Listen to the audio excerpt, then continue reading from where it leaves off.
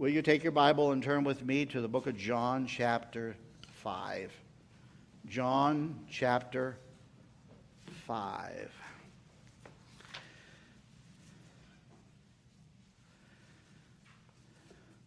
New Testament, Matthew, Mark, Luke, John. John, chapter 5. Now I'm going to begin reading a few verses, and then I want to open this up a little bit for you so that you can take it home with you, and you can not only encourage yourself, but you can encourage others, and may it be an opportunity, maybe even to share your faith. After this, there was a feast of the Jews. We don't know which one it was. We don't know if it was the Passover or Pentecost. We don't know if it was the Feast of Tabernacles. We don't know. But we knew there was a feast of the Jews, and Jesus went up to Jerusalem. It was his custom to go and attend the festivals, the feasts of the Jews. Now there was in Jerusalem by the sheep gate a pool, which is called in the Hebrew Bethesda, having 5 porches. In these lay a great multitude of sick people, blind, lame, paralyzed, waiting for the moving of the water. For an angel went down at a certain time into the pool and stirred up the water. Then whoever stepped in first after the stirring of the water was made well of whatever disease he had. Now a certain man was there who had an infirmity 38 years. I don't know how long he had been coming to the well, but we know that he had a problem for 38 years. But the Bible tells us that when Jesus saw him lying there and knew that he already had been in that condition a long time, he said to him, "Do you want to be made well?" The sick man didn't answer and say, yes. He kind of had a little bit of an excuse to explain why he wasn't well yet. The sick man answered and said to him, "Sir, I have no man to put me into the pool when the water is stirred up. But while I am coming, another steps down before me." There's the situation. Now, I could immediately go to a spiritual application, and I could say to you, let's take this passage of Scripture, and you ask yourself the question, if Jesus were to ask you, do you want to be made well, what would your answer be? Now, probably from a physical perspective, your answer would be, yes, absolutely. But would your answer be the same from a spiritual perspective? If Jesus were to say to you, listen, I want to heal you spiritually, do you want to be well? You and I know a lot of people would answer that question and say, no, Lord, I don't care. I don't want to be well. I want to do just exactly what I'm doing.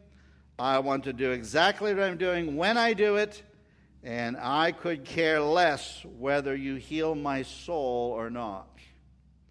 Now I want to read to you from J.C. Ryle, who was a British.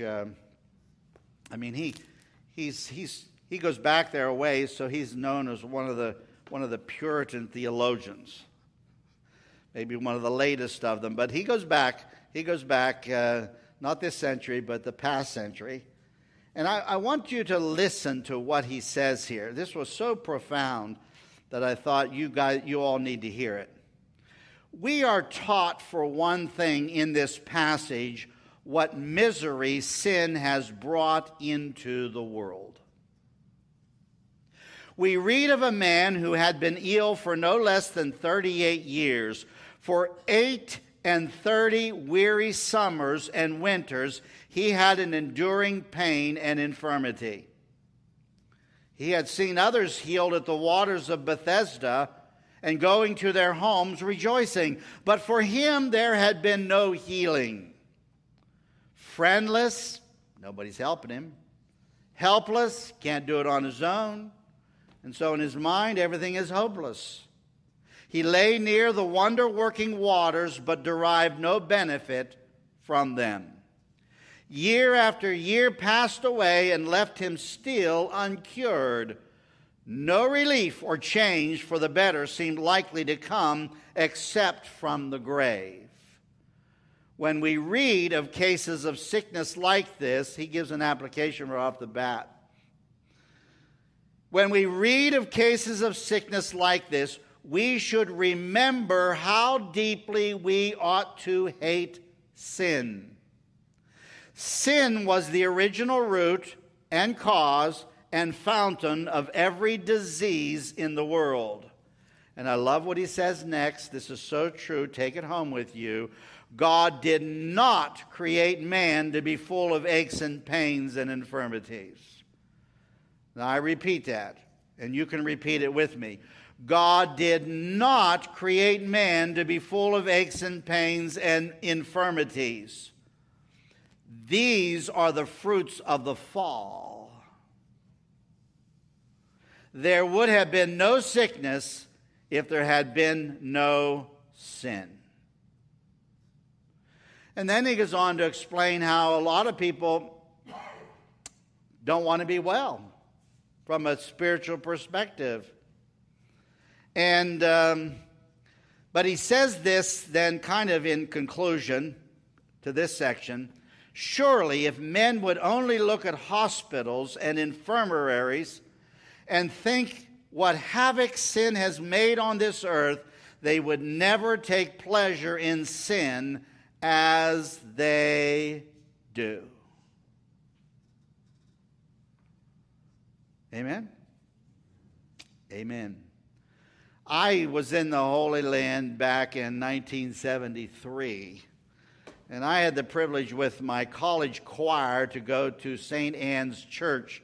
St. Anne's Church was built in the Middle Ages, but it was sitting up there in the northeast section above the Temple Mount in Israel. And right next to next to St. Anne's Church, which had beautiful acoustics, we went in there to sing. But right next to that church is the archaeological ruins of Bethesda. And you can go over to the site and you look down and you can see some of the remnants of the 5 porches. It was back in Roman times, so it goes back 2,000 years, right? So you know it's going to be under the ground a good bit. But they dug all the soil out so that they could reveal what the pool of Bethesda looked like. And you know what? I wasn't really that impressed. I didn't see it as a vacation spot. I didn't see it as a place where people must have loved to go because it was just beautifully landscaped. It had 5 porches, so there was some protection there. But the place was crowded in Jesus' time because people were trying to get better. And there was this belief back in that day.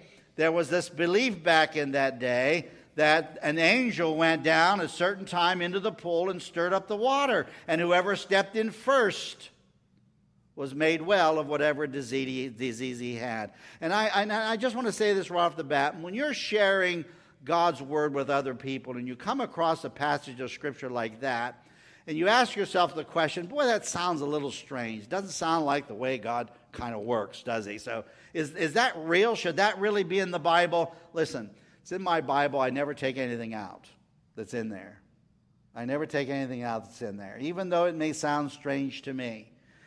The fact of the matter is that this passage of Scripture does indicate what people sincerely believed would happen to them if they were able to get down into the water first.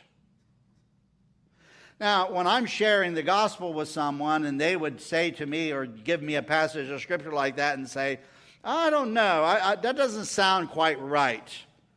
I would say, well, it can be right, can it? Yes. Can God do this? Oh, absolutely. I just that I don't choose to actually take. I just am honest with people and I say to them, I don't know. I don't know. I don't know how to explain that passage of Scripture. I don't know how to understand it. I'm familiar with lots of explanations that people have given. And I'm familiar with the ones that indicate how by nature those springs that fed that pool would intermittently bubble up and move. I'm familiar with all of that. But I have a problem when we try to excuse Scripture. I have a problem with that. So I just don't let it be. I don't deal with that. I'm only sharing that with you because if you're sharing the gospel, a lot of times we don't like to deal with a passage of Scripture that has something like that in there because we're afraid we can't answer the critic. Well, listen. Jesus doesn't say anything about it either.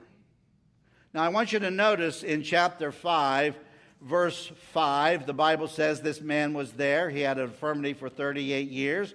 Jesus saw him lying there. He gives the excuse that I can't get to the water. Nobody helped me to the water, so I cannot be healed. Jesus doesn't look at him and say, well, listen, let me help you down to the water. He neither confirms nor denies what the people believe. So let's be careful when we have a scripture passage like that. I just can't comment on it. All I know is that instead of Jesus helping him down to the water and making sure he was the first person in when the water moved, Jesus looked at him in verse 8 and said, "Rise, take up your bed and walk." Listen, if you and I would honestly come to the Lord, if we could encourage people to answer in the affirmative, do you want to be made well from a spiritual perspective? Because face it, we don't always see the physical answers to the answers to our physical needs the way we want. That's a fact. How many people were down in there? How many were people around that water who Jesus didn't personally, he didn't come in and look at everybody and say, okay, everybody, all of you, you're all healed, rise up and walk. He didn't do that. He didn't do that. But there's one question that Jesus asks of us, and we should be able to answer it in the affirmative. Yes, indeed, Lord. Do you want to be made well spiritually? And we should be able to say, yes, Lord, I do. I do. Now, Jesus does deal with his spiritual condition. Jesus wasn't just interested in healing people from their physical problems and their infirmities. He was interested in connecting the physical with the spiritual. Remember what J.C. Riley says? There would be no sickness on this earth if it hadn't been for sin. There is a direct connection between sin and sickness. There is a direct connection between sin and sickness.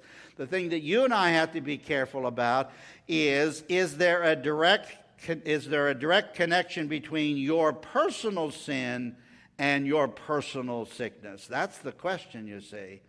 That's the question.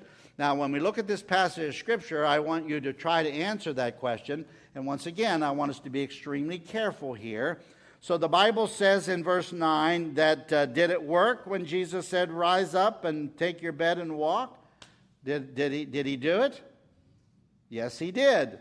The Bible says immediately the man was made well, took up his bed and walked.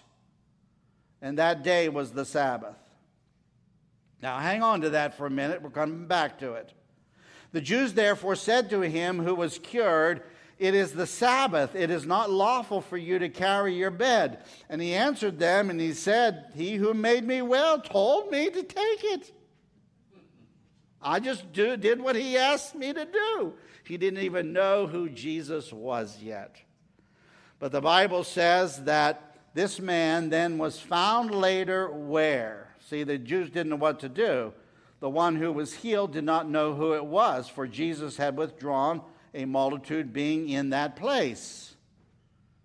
So where did Jesus find him in verse 14? Found him in the temple. He found him in the temple, and he said to him, see, you have been made well. Sin no more, lest a worse thing come upon you. Now he's dealing with the spiritual aspect. Now, there seems to be some connection between his past and what Jesus is saying about a worse thing coming upon you. But you and I have to be extremely careful about that. You and I have to be extremely careful about that. Why? Because in the book of John, what does Jesus do just several chapters later in John chapter 9, when the Jewish leaders want to say about the man who was born blind, you know why he's blind, don't you? He's blind because of his personal sin, or the sin of his parents. Jesus going to go with that idea? No. Jesus challenges that idea. And Jesus says, wait, whoa. No. Don't automatically assume that your personal problem is directly related to what I am saying. You see? Now, back to John chapter 5. I'm just trying to give this to you in a way for you and I to understand that it could be. And this guy may know very, very well exactly what Jesus is talking about and knows that he's got to make sure that he deals with his spiritual condition. But don't automatically assume that's the case, because it's the fact that sin exists, period, that we have sickness. Now, notice what he says here. He says, you want to stop sinning, or something worse can happen to you. I don't think most people understand what Jesus is saying here when he says this. I think most people overlook it. We're overjoyed when we are blessed, and we're overjoyed when we're healed, and we're overjoyed when we see ourselves out of a difficult situation. But so much of the time we don't realize that if we're not careful, we'll not only be back in the situation that we were in, but it'll be far worse than it was before. Let me give you what I consider to be a classic illustration of this. And I'll try to make this, you can turn back to Numbers chapter 16 if you want, but I'm going to give you the story in as little detail as I possibly can. It's an example. You see, the Bible in the Old Testament is full of examples of people who have gotten into problems and into trouble and have sinned, and then when they've gotten out of it, instead of taking it seriously and not realizing that, boy, it can be even down the road worse than it is now, they find themselves in a worse situation. Here's a perfect example of this. Korah and some of his friends thought that Moses and Aaron were taking on too much responsibility. And they weren't doing it in a nice way. They were actually, according to Numbers chapter 16, the Bible says that their complaint was that verse 3, you take too much upon yourselves, for all the congregation is holy. There are a lot of people who could do what you are doing, but you have taken it on for yourself, and we're upset by that. So why do you exalt yourselves above the assembly of the Lord? And so Moses heard this, and of course he's very, very discouraged and very, very, he goes to the Lord about it. He fell on his face. But he spoke to Korah and he says, listen, we need God to clear this matter up, not you, not me. And so tomorrow we want everybody to meet with God at the tent of the tabernacle, and we want the Lord to have his opportunity to show who is actually in charge. Because Korah with his friends, wants to rebel. And he has 250 people that are willing to, 50 leaders who are willing to do it with him.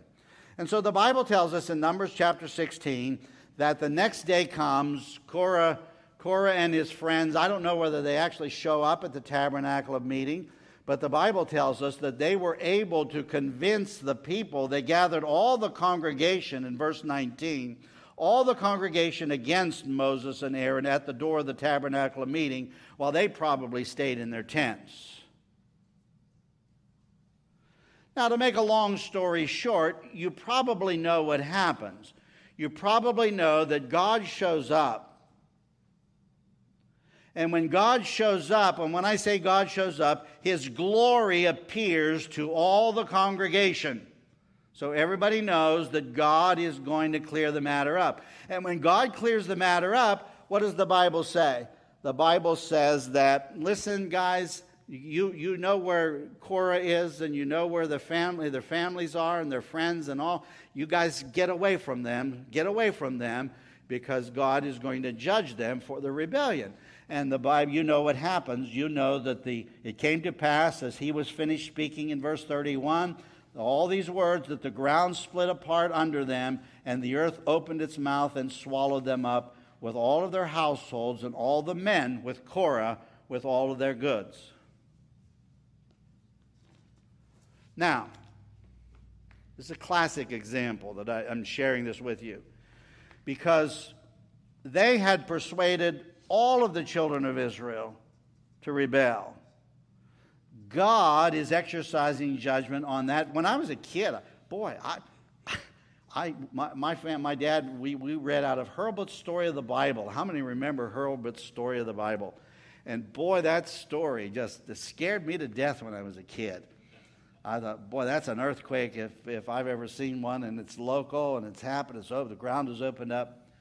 And so the story doesn't end there, you see. It's assumed that everybody is going to do what Jesus says. Listen, stop sinning in this area, or a worse thing's going to happen to you. And we would assume that under the circumstances, he would be addressing the children of Israel. But the very next day, this is after the judgment that happened. The very next day, in verse 41, all the congregation of the children of Israel complained against Moses and Aaron, saying, "You have killed the people of the Lord." Now it happened when the congregation had gathered against Moses and Aaron that they turned toward the tabernacle of meeting, and suddenly God shows up again. And this time, because they didn't learn their lesson, the Bible says that 14,000, if you'll read down to the end of the chapter, verse 49, those who died in the plague were 14,700, besides those who died in the Korah incident the day before. That's a good example, isn't it? Yeah. That's a really great example. You say, wow, Gary, boy, the Lord is so loving and kind and generous and compassionate. I don't know about it, but putting something like that as an illustration. But that's the way it is. The fact is, our sin destroys us, and if we don't stop sinning, a worse thing is going to happen to us. What's the worst? Somebody will say, well, what could happen? What worse thing could happen to this guy, 30, who's been under this infirmity for 38 years? What worse thing could happen to him? Everybody together. Eternal death. Eternal death. Jesus is talking to his disciples, and he says, don't worry about the person who can kill the body. That's a small matter. Worry about the person who can kill the soul. What does Jesus say through Matthew? He says, what does it profit a man if he gained the whole world, but what? Loses his own soul. Now, I see two groups of people in this passage of Scripture, and I just want to bring this to your attention so that you can kind of put it in perspective. I see the Jewish leaders, and I see you and me. I see you and me. When I look at you and me, I see that what Jesus does in this passage of Scripture is he says to us, "You, most assuredly I say to you, he who hears my word and believes in him who sent me has everlasting life and shall not come into judgment, but is passed from death into life." Now listen, the rest of this passage of Scripture is Jesus proving who he is. And he needs to prove who he is because the Jews, when they cornered this guy and said, "How come you're doing?" Didn't say, by the way, they didn't say, "Wow, what a wonderful thing. You have been healed." All they were concerned about is it was done on the Sabbath day. That's all they cared about. It was done on the Sabbath day. And I'm bringing this to your attention because if you read the whole chapter, once Jesus talks about Resurrection Day and who he is and how he and the Father work together, they both do the same thing because they're, not like polytheism. See, the difference between polytheism and the fact that Jesus, the Father, Son, and Holy Spirit are one God, the difference between that is in polytheism where people believe in more than one God and there's only one God, but in polytheism, where people believe there's more than one God, these gods don't agree. They're fighting each other all the time. They have their own plans, their own ideas, you see. Part of the proof that Jesus is God is the fact that, listen, when you look at me and the Father, you can't tell the difference. You can tell the difference because I have taken on the form of man. So we believe in the person of Jesus Christ because Jesus Christ is the one who died for our sin because man had to die. But when you look at Jesus and God, you can't really tell any difference. And he explains it. He explains it here. There's a wonderful explanation that we don't have time to get into. And then he gives proofs. He says, I proved it this way, this way, this way, this way. And I know you won't accept mine because I know there's a law in Israel that you got to have two people to prove anything, two witnesses, two people to testify. Says, I understand that, but let me give you all the other proofs that I am who I claim I am. And that's what the rest of the book is about. And the thing that I want you and me to do is take a look at this and say, what are the hang-ups here? Well, that one hang-up is these guys can't get over the Sabbath day. Now, we talked about this a couple of weeks ago, where the Sabbath day was so abused.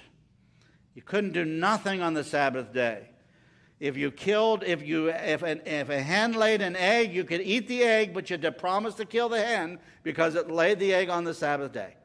That's the kind of stuff. And I had a whole string of other ones to give you today, and I forgot them. I left them at home, and they're more interesting if I read them to you than if I try to explain them to you. But that's what it was.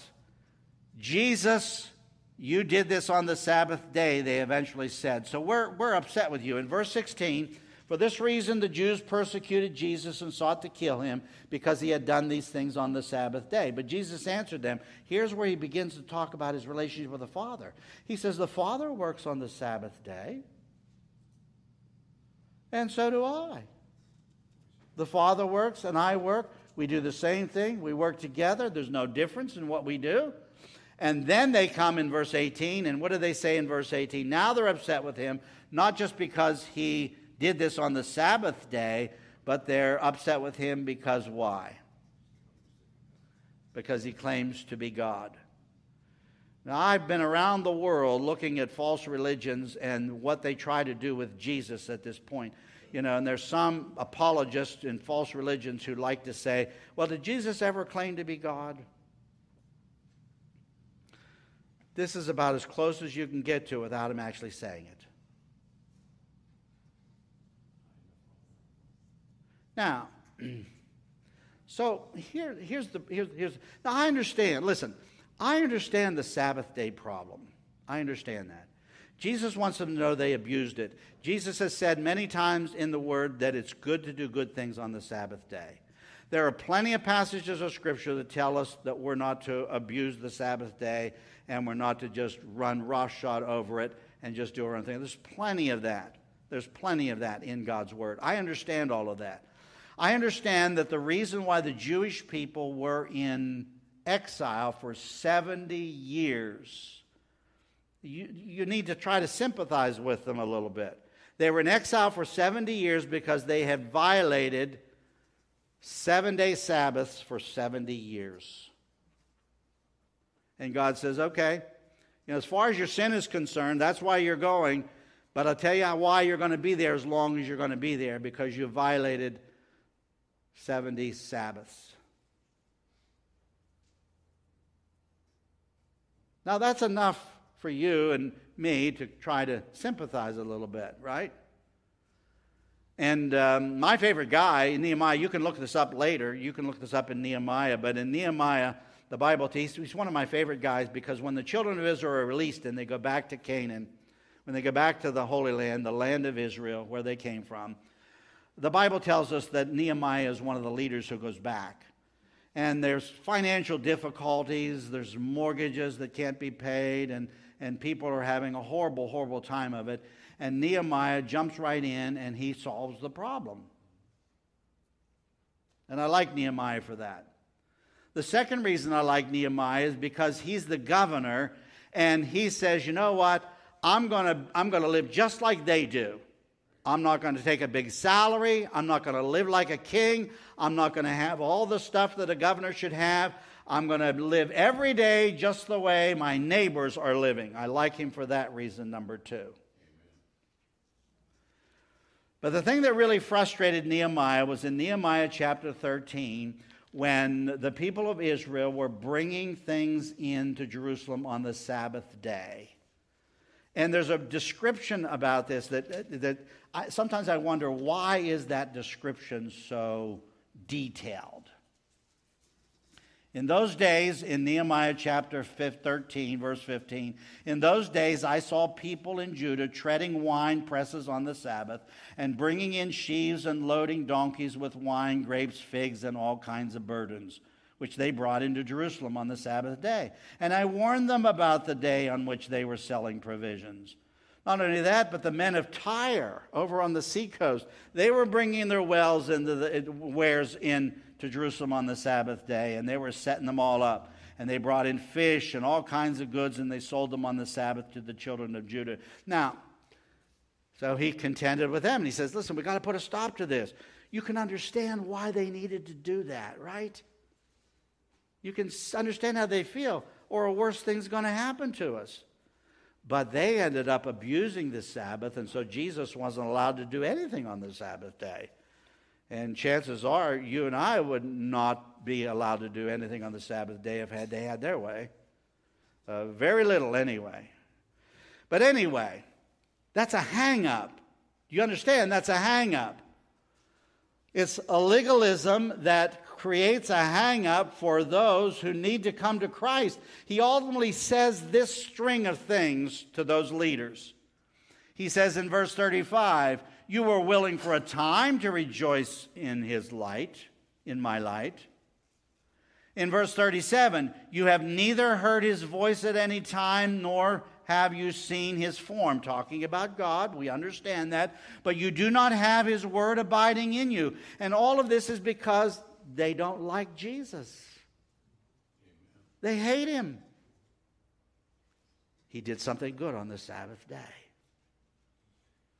So as much as I can sympathize with their concern, I have to say it's keeping them from the kingdom of heaven. And there's a whole string. You need to go through that passage of Scripture. You need to write the word. You need to circle the word you in relationship to the Jewish leaders.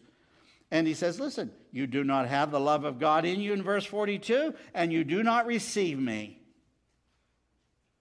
There are other people who you'll receive, but you won't receive me. See the problem? Hang-up. And when we can study Scripture and we can determine where the hang-ups are with people getting saved, it's a help. Legalism is a hang-up. It's a hang-up for almost everybody. And so the thing that I want you to keep in mind is, what does Jesus say to us in verse 24? He said, most assuredly I say to you, he who hears my word and believes in him who sent me has everlasting life. And then notice what he says in verse 25. Most assuredly I say to you, the hour is coming and now is when the dead will hear the voice of the Son of God, and those who hear will live. Verse 28. Don't marvel at this, for the hour is coming in which all who are in the graves will hear his voice and come forth. Does that include unbelievers? Yes. Talk about a worse thing happening. Can you imagine the unbeliever, according to John chapter 5, who finally is resurrected? He's in hell right now. He's in total darkness in hell. And he's resurrected, and he finally, for a split second, says, I got my body back. Wow, I got my body back. I don't know how to explain that. You see, I don't like to use the word transformed, but he did get his body back, and he will get his body back. And the Bible says on Resurrection Day, everybody gets their bodies back. But what does Revelation chapter 20, verse 14 say? You'll get your body back, but at the great white throne judgment, it'll be thrown into the lake of fire. And I'm sorry, I didn't say it. That's what God says. So talk about a worse thing happening. Wow. Let me close with the words of J.C. Riley, all right? Let me just close with the words of J.C. Riley. We are taught the lesson that recovery from sickness ought to impress upon us.